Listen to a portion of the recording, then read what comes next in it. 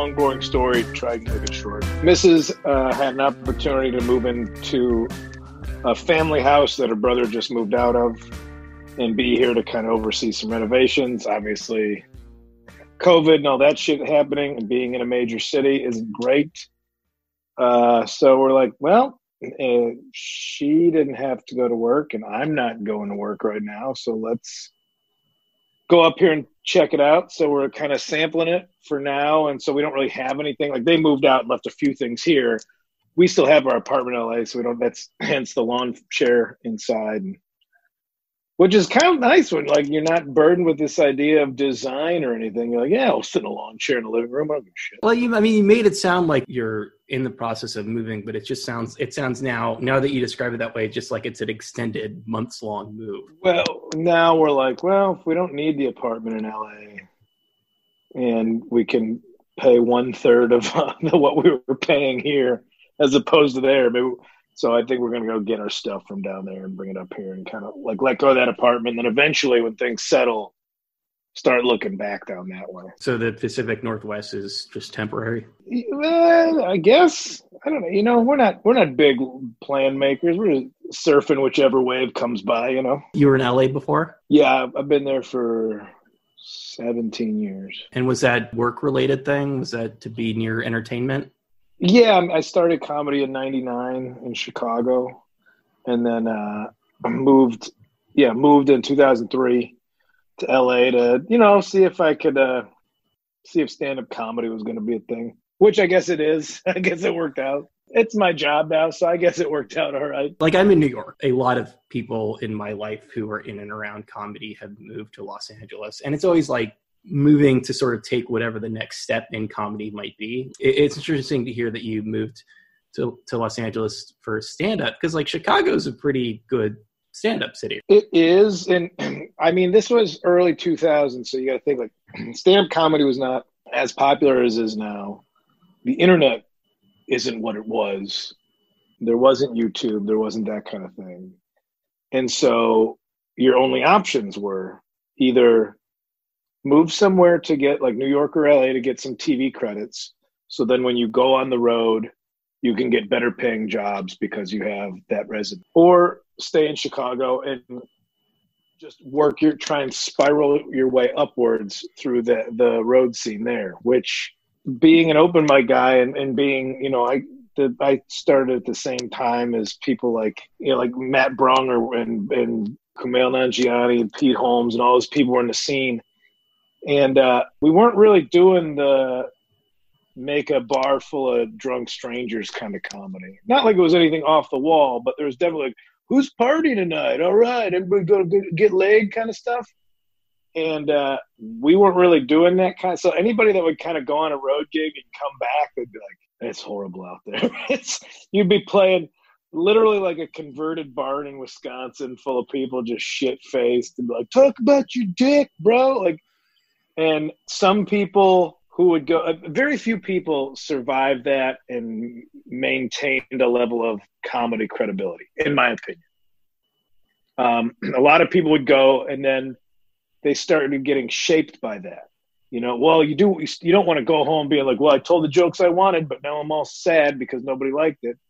So you start doing some of that party kind of comedy or kind of, you know, just get people on your side stuff. Because also, if you quit your day job to go on the road, now that's your job. You need to be invited back to that place in the next month or whenever it might be that you can go back and make $75 because you need to add that night onto the next night that's 6 hours away, onto the next night that's 5 hours away. And you'd string along these runs. And these guys would come back and like, well, I was making $60 a night. It was a 12-hour drive between shows and a snowstorm through Minnesota. And I like, quit comedy if that's what the life is. Like, I'd rather just stay in Chicago and try and be good at it and then move and try and get a TV credit. Like, if I'm going to be miserable, I'm going to be miserable with palm trees instead of miserable with snow, which is the decision of New York versus LA. I knew more people in New York. There's more stage time in New York, but I'm like, man, I'm not. Dude, if I'm going to be bummed out, like, it's hard to be sad at the beach, you know? Did something have to happen in your career to make it feasible for you to do that? I mean, what was sort of No, you're laughing, so I'll let you take it the rest of the way. Well, the idea of what I thought was this means I got to move, and then the time frame. I think I did comedy just as long in LA as I did in Chicago before anything took hold. When you were in Chicago, though, were you like, all right, I've made it. Now I'm at this point that I can absolutely move to the country. No, not at all. I was 26 years old and living with my parents still. And I was like, well, if I'm going to move out, I can either move out. I always commuted from the suburbs into the city for shows. I'm like, well, I can have this world of bills, start paying rent and all these bills to move 45 minutes into the city. Or I can move to a city where I want it, that has more opportunities for this thing I want to pursue. So I wasn't much of a catch, let's put it that way. I was a 26-year-old aspiring stand-up comedian warehouse worker living with his parents. I didn't have a lot to lose. And I won a Comedy Central contest, the regional Comedy Central contest. And in 2003, I'm like, well, that's it. I'm probably skyrocketing to the top. So they're like, well, we're doing the finals in LA. We'll fly out. I'm like, don't worry about it. I'm moving there. Get ready, baby. And I moved and came in last place of that contest and fucked off for about that was 2003. I think things didn't really start getting going. Maybe another 4 years or so. So 26, living with the parents doing stand-up, what was their impression of your career at the time? I think they were just glad I had something going. I think just, not that it was just... They were glad you weren't like Timothy McVeigh, basically, at the time. Which, I mean, there was a few of those guys in the comedy scene, too, that were, so, I was just talking to somebody else about this, about how if you like... Maybe you resign yourself. Like, I'm going to have this day job, whatever that job is. I was doing warehouse stuff and I, became warehouse manager. It was whatever hourly rate, but okay, I have a job. And then I have this thing. I have comedy, which is a thing that I would like to be good at. It's a hobby I want to be good at. It wasn't fame. I just want to be good at this thing. Now, being good means being popular, getting people like you, but I think they were just happy that I found something that would give me some ambition because I didn't have much otherwise. I was playing music, but I was in a band with my friends, and that was fun because they were my friends. Once I started to try to be in a band with like people that I just knew, I was like, oh, this is just a chore. I don't want to do this. But comedy, the successes and failures were all my doing. If I was too lazy to go to a show, that's on me. I'm lazy tonight. I'm not doing it. But if I needed to get myself going, I didn't have to like motivate 3 other people, be like, hey, we should practice or we should book more shows. So I kind of like that element of it. But I think they were just happy I had something other than getting stoned and drunk every night, which was kind of the pace that I was on at that time. I was still doing that, but I was also just doing it at a comedy shop. It sounds like you've mellowed out on that front a little bit. Is that safe to say? No, I mean, you are drinking a tall boy right now. No, it's a regular size Coors. Well, let's not give the listeners the wrong It's a Coors Light too. In your defense, yeah, it's a Coors Light. It's a hot summer day over here on the West Coast. I watered the lawn. I'm wearing a mesh tank top. I'm it's all right. I feel like the one thing you're lacking is the kiddie pool for your feet. Man, I am wearing camouflage Crocs. I'll show you those. So. And cut off shorts, but I'm already settled in my Adirondack chair inside, so I'm not going to stand up. These are hard to get out of, by the way. Yeah, I think there's only. It's it's kind of like if it's spiraled off into some sort of addiction, then it seems like then your life would plummet and you either die or get help. Mine never spun off into that area, so I'm still just like a regular beer buzz and couple of tokes kind of guy. It's not as bad as it could be, but it's definitely not the greatest. But I feel pretty relaxed most of the time, and I think that's good. All this talk about mental health nowadays, I feel pretty good. What's it like moving to a new city during a pandemic? I think, it's nice to have a little space around you. Because I've been in apartments for the last 17 years. And then in my parents' house for the 26 years before that. So to have me and the lady just kind of once in a while just take turns just to be loud because we can. You know, what a rarity to be. I mean, you could be loud in an apartment and it makes you a jag off. Here, it's like, that's true. When you move to a new place, I'm sure you've been to Portland, plenty of times for work, but, when you move to a new place, you want to go around and check out the sites and explore things, and you've kind of been shuttered inside. I think some of the benefits of having been like a touring comic for the last 10 years are that I've been to a lot of major cities several times over. So there's no great mystery. And also having recently learned the definition of an introvert being someone who's like social, not, you don't hate people, you just socially get exhausted. People like sap your energy. That's not their fault. That's like trying to, especially in some senses, like after comedy shows, people are like, all right, this guy, he likes to drink. He's going to come out and party. I'm like, no, I can't have the kind of conversation that I'd like to have or you'd like to have after I already talked for an hour that night and did what I can. I'm like, I want to hide.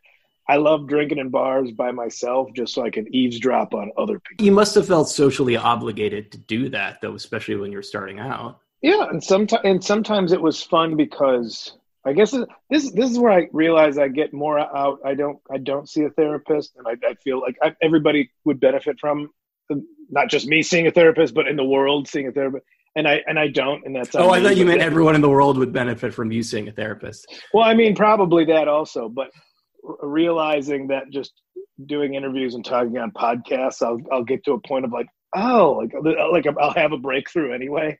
Because I think some therapy is just about knowing what questions to ask. Why do that for one person when you can do it in front of hundreds or thousands of strangers? Yeah, if you can get a punchline on there, it's good. But talking about, feeling obligated, early on it was fine because like maybe 2 or 3 people wanted to go and hang out, and I don't think I'm at any kind of phenomenal level of fame, but it's more than it was. So it did feel more like you were going out with some friends after a show back years ago. Now it's not.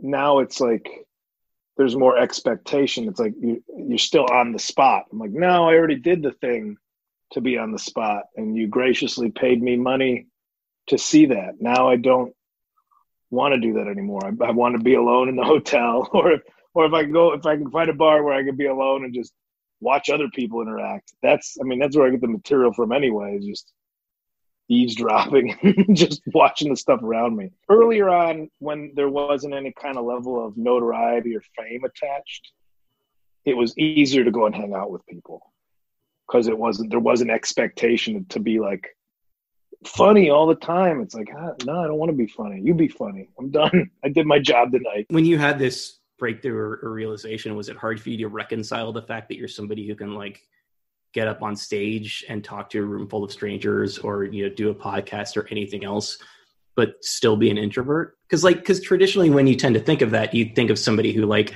just has no social skills whatsoever. Yeah, and I don't think that's the case for that. I think it's just, the comedy show, I know like people make the joke if somebody heckles, like, this isn't a conversation. It's not. It's a dictatorship. I go up there, I give my speech, and if I just dislike anybody in the audience, I can have them removed from the building. That's a dictatorship. Harder to do in a bar. Yeah, possible, but harder. Well, and like I want to be polite. And then there's this idea like, oh, it's also people that are drunk. They've gotten drunk at a show and don't realize that that's just you at work. After the show, that's just your day at work. That's their night out. So whatever character you're putting forward on stage of like, yeah, I like to have fun, everything. I like to have fun on my time, on my terms. And people might not realize, not through any fault of their own, but don't realize that now after the show, I'm not on my terms anymore. This isn't what I can control. And you get somebody that's drunk that's coming up at you, hey man, don't buy you a shot. I'm like, I don't want to buy. That's okay. Like, come on, man, you got. And then like, shit, are they bothered? Or, oh boy, am I not the character that they thought I was? Like, that's why I don't want to be anything disingenuous on stage. Like, oh man, look at me taking all these shots on stage, and then somebody offers you one afterwards. Like, no, I talk about like, no, I am taking it easy, and I'm not as drunk as I was all the time in my teens, 20s, and most of my 30s. So hopefully that shows people that like, yeah, I'm not going to get a shot, but I might come out for like 10 minutes and be grateful you were here. And do you get a sense though that there is sort of a disconnect from stage you and off stage you? Not really. It's just I can be myself during the show because it's on my terms. Because then it does sound like it's like this brief hour. You know, you've been in a conversation, you've been on a roll, maybe making jokes, and then you realize the people like at your table at dinner or something, they're listening to you like, oh, I got him for 5 minutes. And you're like, this and this and this. And another thing, I'm sick of when this happens. And everybody's laughing and like, that's funny. Like for 5 minutes, you got him, you know? That's what it feels like during stand-up, just for an hour. And then after that, like when the show's over, it's kind of like, all right, sorry, I was being rude. What did you have to say? And then I just... all right, now you guys talk. I'm done. I said my piece. So I don't think it's a disconnect. I mean, it's a little weird when you're telling the same stories over and over again, which is why the shows, I have to make it so the shows, I don't do crowd work, but the parts can move around, or I'll move them around intentionally. So I have to stay more focused. You know, I know it's taboo to even say his name, but the old Louis C.K. trick of don't edit this to make it sound like it was something else. Taking like once you get a closer, you put that, like you get a real strong closer for the set, you put it at the beginning, and then make yourself come up with a new closer. So that way, every bit you wrote could be a closer. Everyone is strong enough to end the set. And for me, just moving the pieces around is just like, oh shit, I did this before the next thing instead of after it. So it just keeps me on my toes on stage. I see people that can deliver the same set every night, word for word, and I know that in their mind they're thinking about what movie they're going to watch at the hotel afterwards. I assume you get the sense when you can pinpoint that it's somebody that maybe doesn't have the kind of, isn't delivering with maybe the passion that they could or should in front of the live audience. They're going through the paces. Yeah, or people that can deliver it with the same passion. That's when you get into the world of theater and one-person shows and acting, and that's a different skill.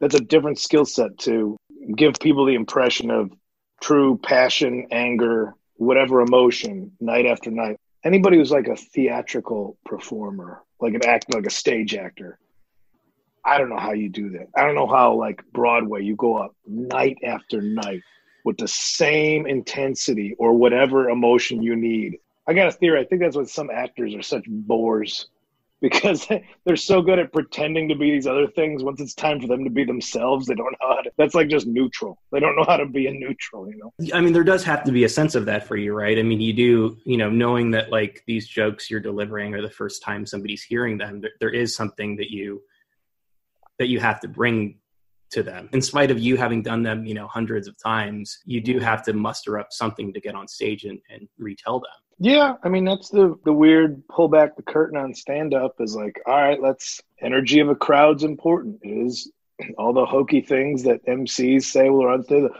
more energy you give us, the better the show is and all that. But it is true, like you could tell, yeah, this side of the room's crazier than this side of the room. But there is like, everybody here's excited to see the show. I don't want to let them down. I better give them a great show. Some people don't understand energy. Walk into a room where everybody just got in a fight. You didn't hear the fight. You don't know, like argument or something. If you walk into a room, you can tell. Or if you walk into a room where somebody just told a great joke and everybody laughed, but then they quieted down, you could walk into that room, didn't know, but you'll know like, oh, everybody in here is kind of like in a good mood. That's how it works with comedy shows. That's why they give you drinks. That's why it's all the little psychological things. That's why the room is dark, because people will laugh more if they don't think people can see them laughing.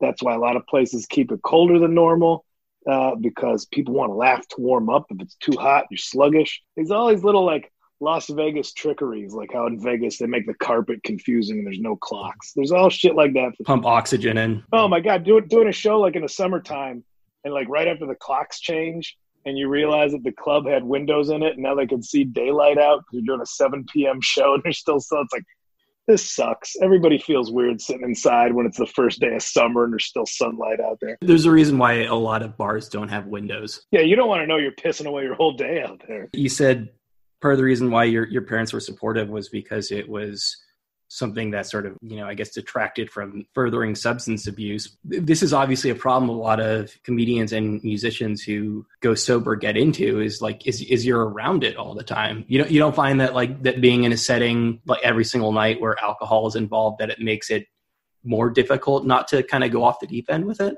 Yeah. I mean, think of any job that's better with, I shouldn't say better.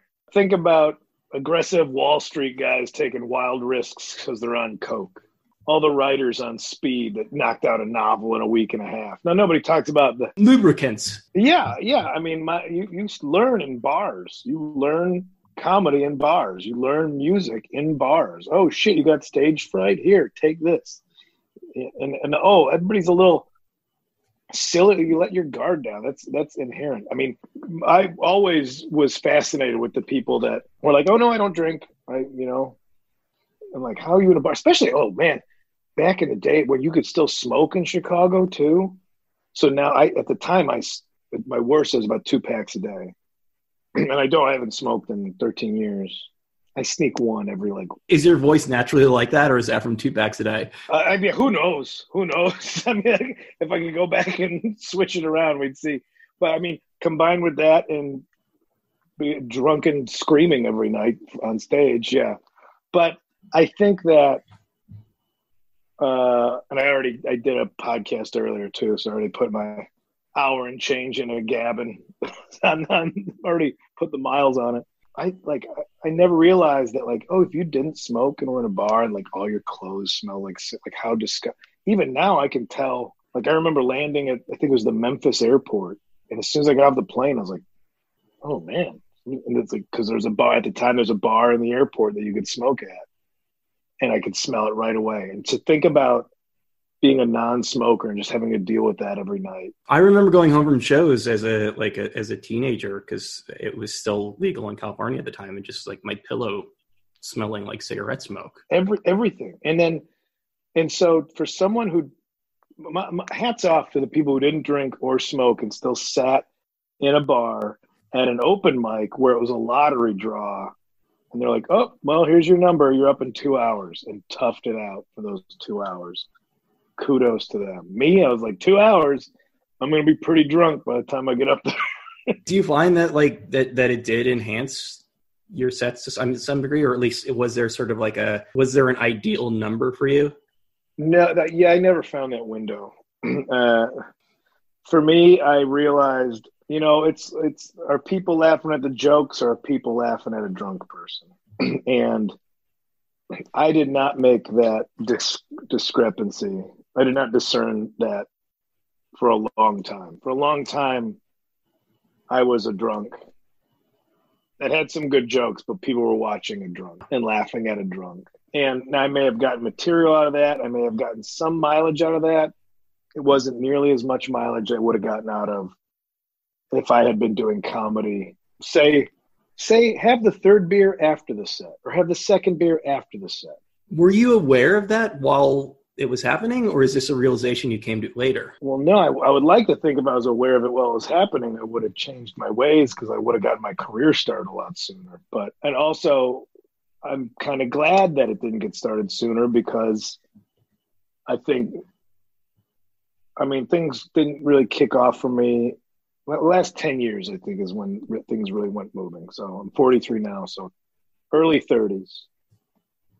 And because I got a couple opportunities, and I pissed away a couple opportunities also, I'm sure, from being just drunk and just not having good sets. Even if they weren't bad sets, they weren't great, because I kept thinking just one more will get me to the spot where I'm loose. And then I was too loose, or I forgot shit. And in my 30s, finally, maybe the maturity caught up with me a little bit, and I got my shit together, and then I didn't squander opportunities. In my 20s, if I had gotten opportunities, I would have fucked them up. I'm pretty certain of that. So maybe it all worked out the way it was supposed to, And now you're semi-retired. I don't know how seriously to take that. Neither do I. I think it's fun to say, because nobody knows what it means. It's almost like a way of getting people on Twitter off of your case, to just be like, well, I'm semi-retired. None of this matters. Yeah, I kept thinking the whole goal, people, especially I knew people in high school that were already making plans for retirement. Like, well, no, I'm just going to go to college, and that's where I'm going to meet my wife, and I'm going to get this job, and I'm going to have these kids, and then when I'm 60, I'm like, what do you do when you're sick? Who gets? We don't all get to that point, and that's not to say like you should. Those not people pursue sound those miserable, things. by the way. I don't know if they were friends of yours, but they sound absolutely miserable. Well, I feel sorry for some of them now because they were people that were just, go slow, steady as she goes. And now everybody's getting fucked by COVID. People that had, well, it's not a great job, but it's reliable. And I don't want to rock the boat at work. So I'm just going to make this much and save this little bit every year. And now they might lose those jobs and they're screwed. And I feel very bad for those people. The idiot who somehow lucked out. I mean, I won't discredit myself from like, okay, I'm not bad at stand-up, but there's people that don't know about comedy. There is a world of exceptional stand-up comedy out there that does not get the exposure. With stand-up, a lot of the case, what's popular isn't necessarily what's good, but it's what's popular. It's for the people that just want to hear like, oh man, when your wife does this, okay, that's fine. People just want to laugh at it and go home and not worry about it. But there is I don't even have a measurement of how many depths, eons, gallons. You know what I'm saying? I work with words, right? And so there's just so much out. I got lucky. I'm the guy who won a $10 lottery ticket, scratch-off ticket, and got 10 more scratch-offs and got $100, and then bought 100 scratch-off tickets and got $1 million. That's who I am.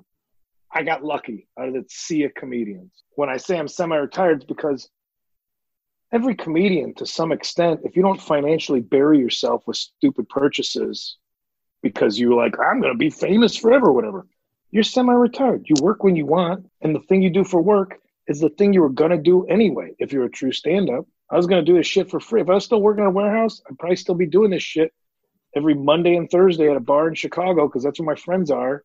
And it'd be like my bowling league or something. Maybe the deeper question is like, does being semi-retired actually represent a shift in your life or a shift in your comedy or, the amount of touring you're doing? Or is that just a way of kind of reframing what you do for a living? I think it's more reframing, but I mean, saying that out loud made me look at what my priorities were. Like my buddy Monty, one of the guys that got me into stand-up comedy, Monty, goes by one name, so I'm not leaving his last name off for any reason. He's always like compare and despair.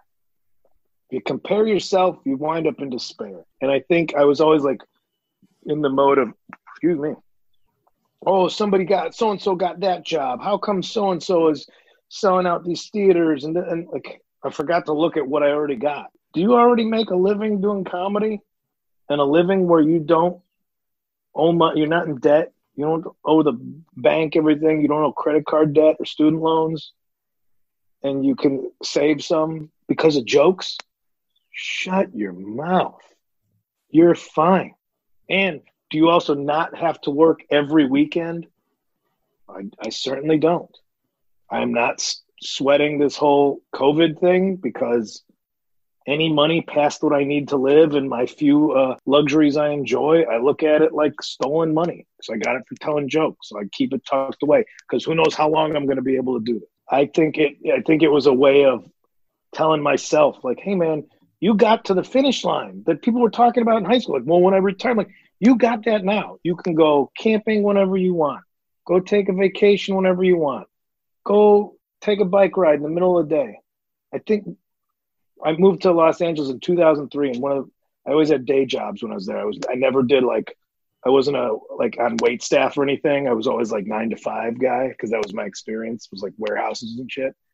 But on the rare occasion that I had to was homesick for the day or something, and I'd go by cafes or bars with an outside area, and I'd see people just having a drink or having just kicking back at 1 o'clock in the afternoon. I was like, how do you get to be that? That was that was the idea of success. Was somebody on a Wednesday afternoon and be like, I guess I'm just gonna go take a walk. Just gonna hang out in the middle of the day. Now they could have been working nights, but in my head I'm like, you did the thing. You made it. You can just now I got to that point. I'm semi-retired. What had to happen for you to feel comfortable being at that point, for you to feel comfortable quitting the warehouse? I was working at my last job in LA that actually Matt Bronger got me, closed caption and television. That was where both of our last day jobs we had, was to do closed captioning for TV shows. You would listen and transcribe the audio? Yeah, we did it off video. The people that did like live broadcast news and everything, they were like Top Gun pilots. They'd come in with like just a giant big gulp cup and hide in a windowless room for hours and just come out with their hair matted down. Just like air traffic controllers, basically. Yeah, but very much so. Much so. And so we were just up, but that was the job that we both had. And I had an agent where I told him, I'm like, listen, if I quit this job, because I eventually had to start taking time off of my day job to do comedy. I was so scared of quitting a regular income job, no matter how menial or low paying it was, because I know how to budget myself and live off whatever amount of money a week I had. And so when I was like getting all these, I'm like, all right, I'm quitting my job this day. I need you to start booking me anywhere. Like, I just want whatever work you can get me as soon as that's over.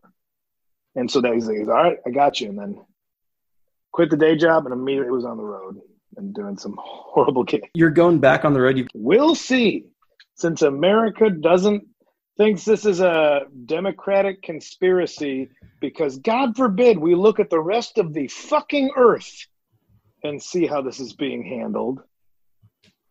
But, these permanent spring breakers got to go out there and fucking have a Lake Havasu party and fuck everything up for everybody. That's why I ask, like, not for like the plug or anything, because, I'm not entirely sure when this is going to go up, from the standpoint of your mental readiness to be able to do that. I mean, I assume, if somebody asks you to do a show tomorrow in wherever inside, you'd be comfortable doing that. No, I don't want to do any indoor show. I mean, I've been curious to go see a show. I mean, I'm outside of Portland. I know the Helium Comedy Club in Portland is having like 1/3 capacity shows, and I'd like to pop my head in there just to see how it's going. But again, I'm in no rush, semi-retired, got my cushion, and I also don't want to take shows that I've rescheduled and then have those people that bought tickets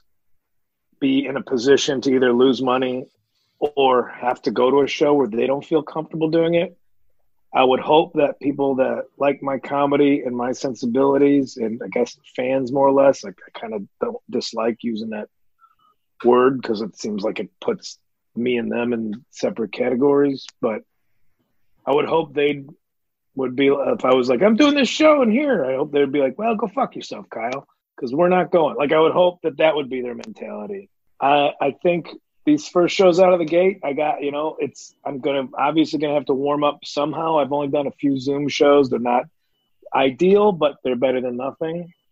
And so I'd probably start doing some more of those just to get the chops back up. But that I have not been thinking about, which is probably something I should be doing, is thinking about. So I appreciate you bringing it up. I know you're not like an observational comic sense of like, hey, like what's in the news today, but specifically with those Zoom shows, and as you're thinking of eventually doing shows again, what's your sense of how you deal with this? I mean, obviously, you've been dealing with doing comedy in the era of Trump in the US, but like this is some next level shit we're dealing with right now. I don't know of any joke that I would have about it that is, when you have something that is, on everybody's mind, that means everybody's talking about it, and a lot of people, comedians, late night talk show hosts, the writers for those late night talk show hosts are all writing jokes about it and doing a good job at it. So I don't know, unless I think my perspective is something rather unique or specific to my experience. I don't know how much I'm going to add to it other than a scrambled version of a joke or a take that everybody else has already heard by going online or watching TV. I think we're going to be in some weird Black Mirror version where I've seen people doing shows where you're doing a show, two people on, a crowd of 100 people in Zoom, and they all have their mics on so you can hear the laughter. And I think that might be one way to navigate this. Like I said, not ideal. I'm in my spot right now. How am I supposed to take it seriously when I'm sitting in my own house with my own shit around me? I need that weird nervous energy of like, all right, here's a stage and lights, and this isn't my house and it's not your house. So let's all have a brand new experience together. Again, that goes into the theater acting thing where like, even if I'm in my own house, quick, pretend you're in a comedy club. Oh, hey, great to be here, everybody. There's your emergency exit over there. Like, I don't have that skill. The acting example is a good one because, you can go to a play during a pandemic or war or whatever. It's everybody on stage's job to pretend like it's, like Victorian England or something. But this is different, right? I mean, is there a sense that like you have to address it from the standpoint of being like, hey, this is some fucking weird shit. Let me tell you some jokes now. I mean, but who doesn't know that? Who's going to be like, wait, what? Wait, hold on. An audience of recently revived coma patients that you also have to explain what's happening. No, I think like, hey, I think what some people would appreciate is the idea of normalcy. But again, even talking about that, like how might just go online every day and see like, well, this is how we're bringing a touch of normalcy returns, a little bit of normalcy, some regularity return, like even addressing the normalcy is like, no, what if you just jump right in? Wow, thanks everybody for being here. This is going to be great, and here we go. And then just give it a shot, We'll see. I'm sure I'll be doing them soon. So, what's it like releasing a comedy album when you can't get on the road and everything else? How do you deal with it? I mean, I recorded it back in March of 2019, so it's been sitting around for a while, like before we got everything lined up the way we wanted it to come out. It's nice to be able to put it out and then tour. Some of what's nice is that it, as long as it already took to release, and then when I do get to go out, if you listen to the album, the live show will be entirely different. Whereas if you record something and then it comes out in 3 months and you're going to go on the road, you're still doing a lot of that material. Some comedy fans like to see bits they know. Personally, I feel weird if you can tell that an audience has heard it's like when you're talking to somebody, you start telling the story, they're too polite to tell you they heard the story. I think for me, I'll be like, oh yeah, here's a brand new hour. Hopefully it's as good as what matched. I would have liked to be able to capitalize on some of the press and all the stuff coming out about it, but I also think like it's an hour and 40 minutes long. Things are shitty. Here's this, and there's no reference of what's going on because it was recorded before this. So it's an hour and 40 minutes of not being reminded that there's a pandemic global shutdown. And with it something that long, even if you don't like me, you got to laugh at one thing.